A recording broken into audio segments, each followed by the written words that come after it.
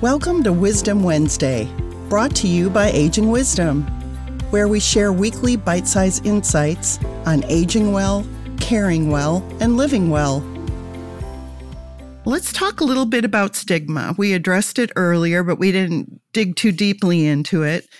Here I've got this stigma and the importance of finding community, because you had talked about support groups earlier too. So I know that we, as a team, really recognize the value of helping families, build community, either within their own family unit, because sometimes they come and, siblings are arguing, so we can help find some common ground and some unity there, or find a community, say, of, it's the oldest daughter who has the brunt of the responsibility. And we know there's a support group, for example, at the Greenwood Senior Center, where these daughters can meet with other daughters who are in the same space, and they can provide support and hope and friendship and community with each other.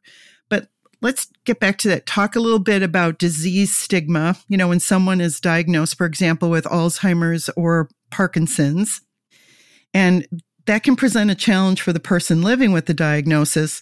But I know you've watched older adults in particular struggle with misunderstanding, with self-doubt, and depression as a result of those diagnoses. What are some of the ways that you've been able to help people find support and the understanding that they need and that they deserve? Yeah, you nailed it, that they need and deserve, that they, again, feel seen and heard and feel safe in processing all of that. So because of stigma around memory loss specifically, it's this idea of, okay, this is it. This is the end of my road. And it just probably feels quite isolating. That's what we hear. It feels lonely. And to be able to connect to support groups is certainly an amazing option. Also, within different assisted living communities, being around people that are kind of walking that same path as you and not feeling like so alone in that, or that you stand out so much. So today I was with a client actually, and we were just talking about where she's living in an assisted living community. And she mentioned that she's experiencing more memory loss, and she was very open and frank about it, and saying that it's intimidating and she feels sad about it, but that she's so thankful to live in a place where other people are going through that, and that those that are comfortable talking about it are with her as well.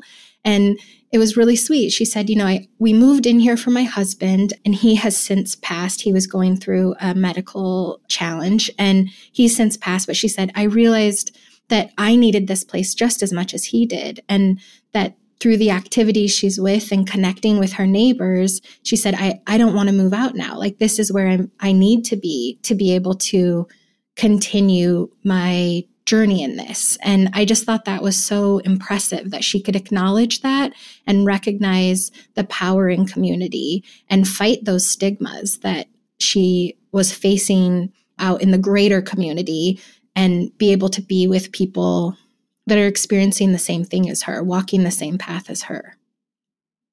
We've covered an awful lot of ground, Tammy, and I so appreciate your insights and your sharing and examples.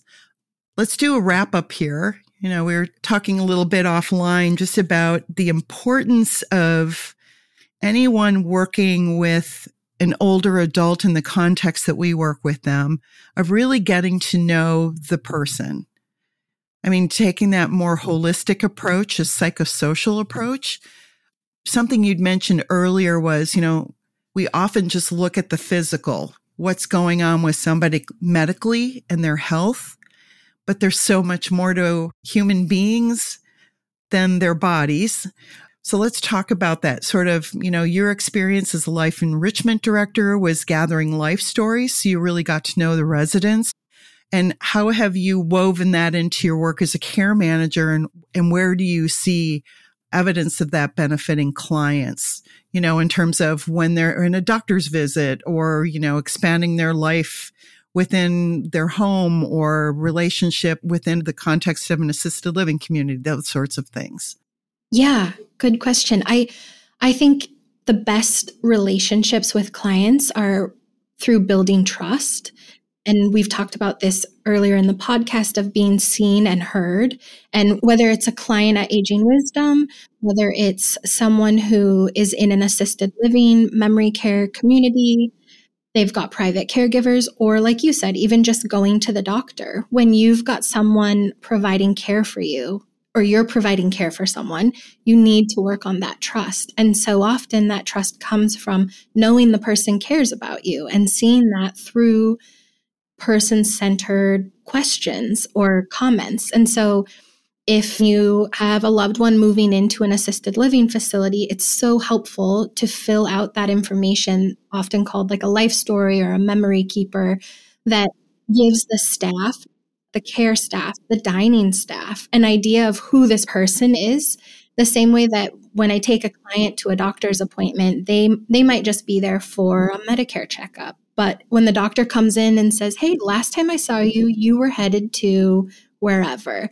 And you just see the physical relief in that client as they kind of, their shoulders lower and they're like, oh, you feel like this doctor remembers me, sees me, cares about me. So being able to focus on who the person is in all settings is a great way to build trust and work off those stories. Yeah.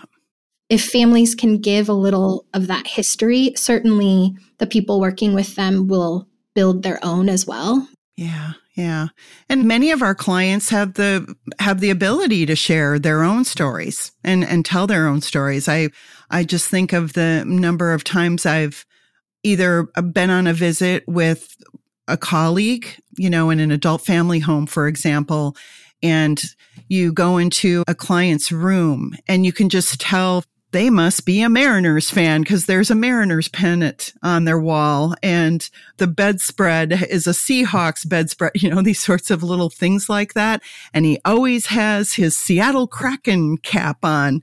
And it's interesting to pick up on little things like that and turn those into magic moments, like you said, of somebody sees me, they understand me, they know what gets me excited.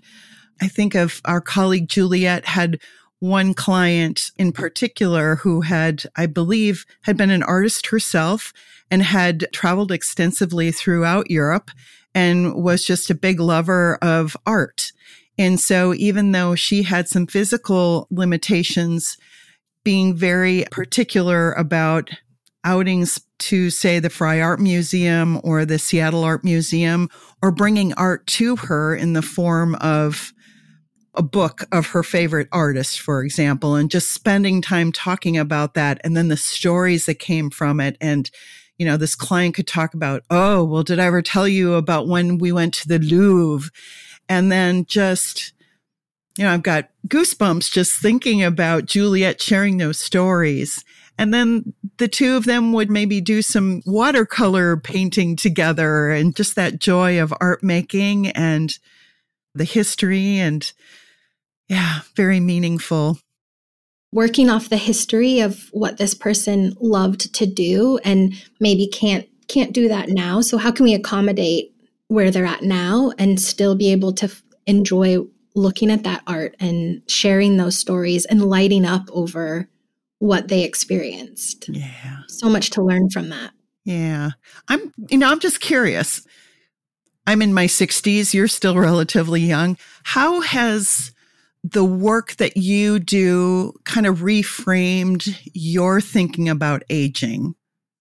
I think for me, this started when I was young and would ask my grandparents questions about like their travels and their love story and how they met and what it was like to raise my dad and my uncle. And I just have always loved learning that.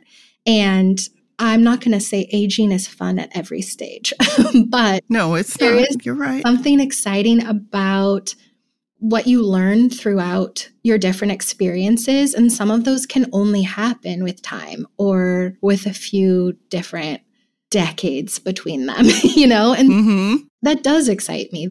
there's still so much life to live. And it's really inspiring to work at Aging Wisdom and meet so many different people, whether they're my colleagues or my clients or professionals in the community, that are willing to share their stories and inspire you to travel and inspire you to take the cooking class you want to do, but you don't have anyone to take it with, so you don't. And it's like, you don't need to, you don't need to have someone, just do it. And I think that I've learned a lot through that and will continue to, and be encouraged and inspired to try new things. I feel like that's what so many people say is just go for it. Whatever it is, just go for it.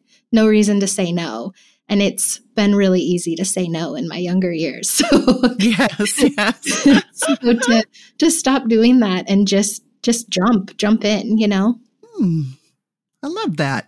Okay. New motto. There you go. I'm adopting that.